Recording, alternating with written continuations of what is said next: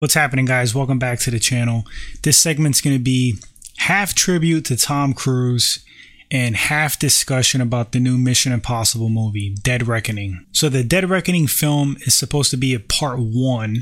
Obviously, they are continuing the franchise, but this film boasts the most dangerous stunt to date in the Mission Impossible series. And if I could describe this stunt, they kind of like gave us a little teaser about it. Apparently it involves a motorcycle chase and it ends with somebody going over a cliff. Now, the reason they call this possibly the most dangerous stunt is because, and this is widely known, Tom Cruise, for the most part, does like 90% of his stunts. He tries to do most of his stunts, which is like super commendable. In some movies, they'll have like stuntmen and they'll like superimpose, the actor's face using CGI, and it doesn't look as good. It just doesn't look as good as the real thing, as the actor actually performing the stunt. And I really appreciate the effort by Tom Cruise and other actors that try to pull off their own stunts. If I'm not mistaken, Jason Statham is another guy that tries to do most of his stunts. Of course, legendary Jackie Chan, but he's just like on another level. But going back to Mission Impossible, man, this franchise is still going. Tom Cruise is still going. Tom Cruise is still relevant, which is absolutely insane. The man's a cinema legend. So the first Mission Impossible came out in 1996. I remember seeing that movie in the theater vividly.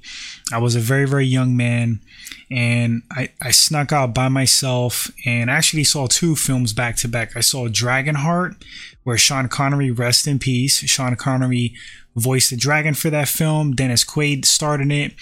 And I saw Mission Impossible, the very first one. Very, very fond memories of that day. Always been a movie person, big time movie buff. I love going to the theater. I go by myself. I don't have to have company. And I snuck out to enjoy two films, and I enjoyed both of them. But here we are, 2022, Tom Cruise still doing a damn thing. I mean, say what you will about the man's personal life, but how can you hate on him as far as like an actor?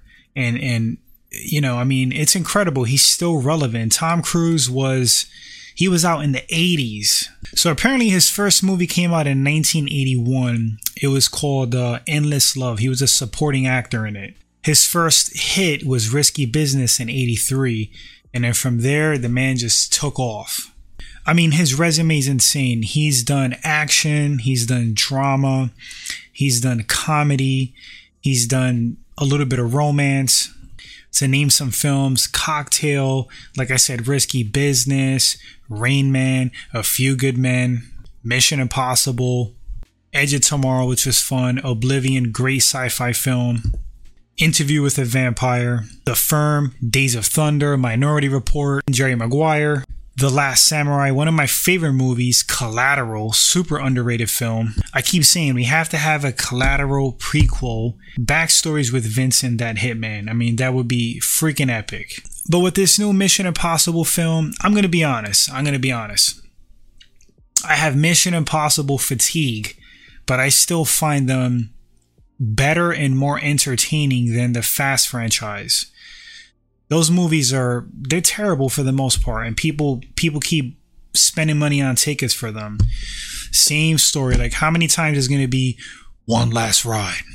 But Mission Impossible, I don't get excited for them at this point, but I will check them out, whether going to the theater, on streaming. It's not like I hate that they're being released, and I don't hate that there's Mission Impossible sequels, but there is some fatigue there. I mean, eventually it has to wrap up, but who am I to tell Tom Cruise when to stop?